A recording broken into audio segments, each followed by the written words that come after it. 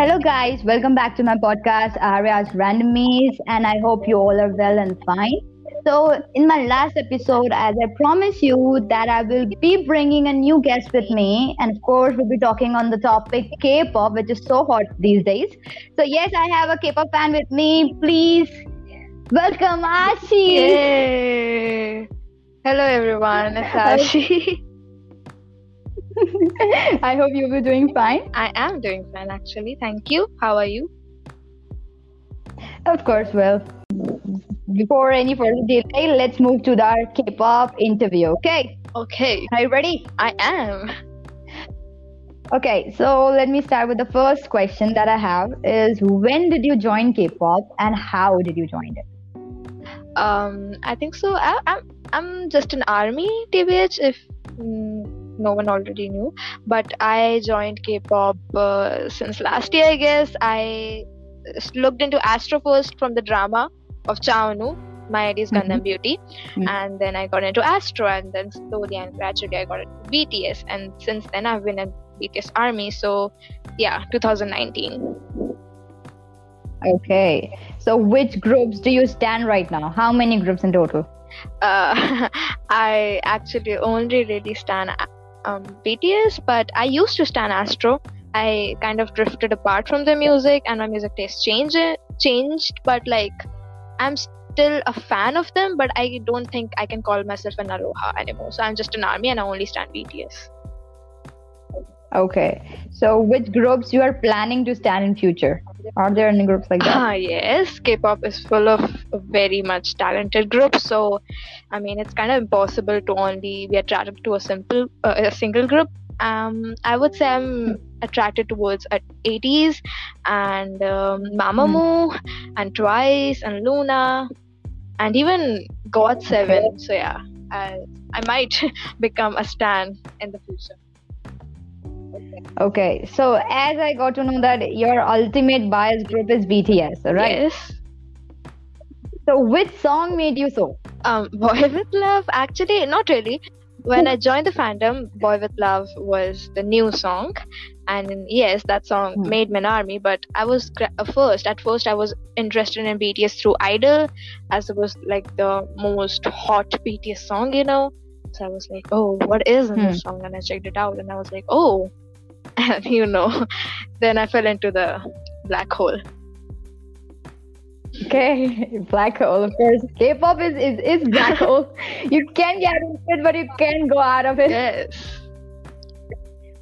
Okay, so this one question is that do you ship anyone in BTS?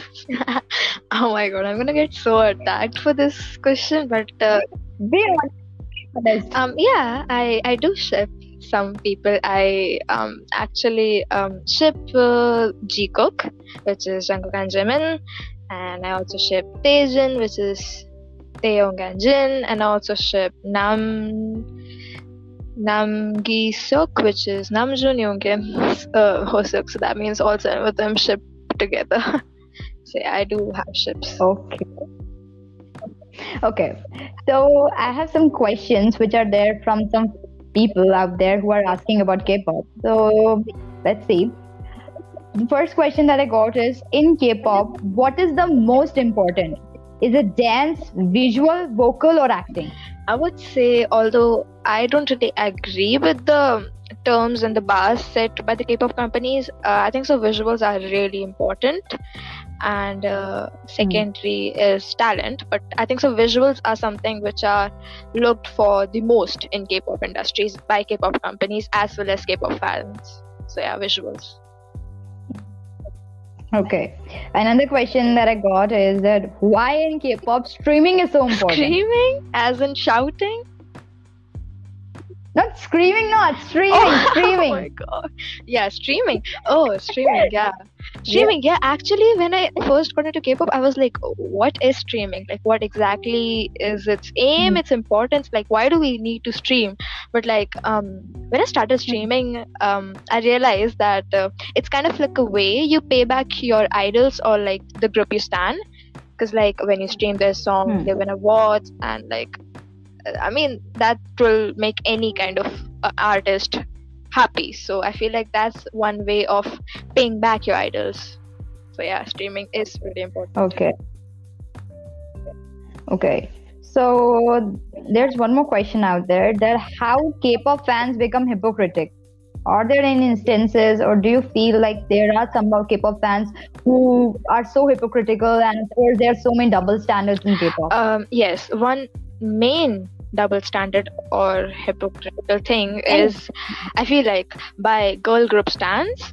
I'm not aiming at any girl group or any fandom, but I feel like many girl group stans say that they are feminists and stuff. I am a feminist myself, but I don't think what their definition of feminism is what actually it is. They just like claim to be feminists and like drag boy groups or like people in general for like no reason, and I think so that's a very stupid, sad, and like hypocritical thing to do, to say that you're a feminist and try okay. to promote like girl groups but like drag other groups in the process of that. So yeah, that's pretty hypocritical. Okay. Okay, so Ashi, I have also been in the K-pop fandom from a long time, and I am like a multi-fandom, following groups like EXO, 80s, and so many. So I want you to address this issue of shipping idols. There's a lot of people going on, like they're shipping idols for nothing. Even they don't have any interaction, then also they're shipping. So what do you want to say I on feel that? like in every group there are some fans or some shippers who go a little too overboard and in the terms of shipping, even if the idols don't really have that kind of a bond or interaction. But I feel like yeah, it is kind of stupid and kind of wrong, but we can't really stop anyone. And I think so they like fantasize their idols in a way which isn't okay, and it isn't nice, and they just fantasize them and they put their idols in places they want them to be, like they characterize them, like they just make stories up, and they just prove that their ships are true or real or whatever. So yeah, that's a big problem. And do you think it's okay if someone creates like fan fictions of idols?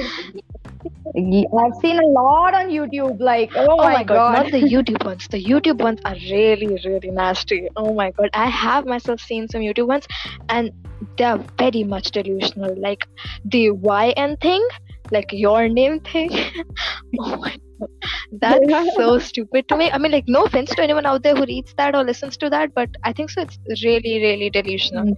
And it's I mean, if I would be I would have been an idol, and if anyone would make those kind of things in my name, I would be so uncomfortable for sure. So yeah, that's kind of really not my thing, at least. Ashiii will be a part for the next episode of K-pop interview. Until then, stay tuned.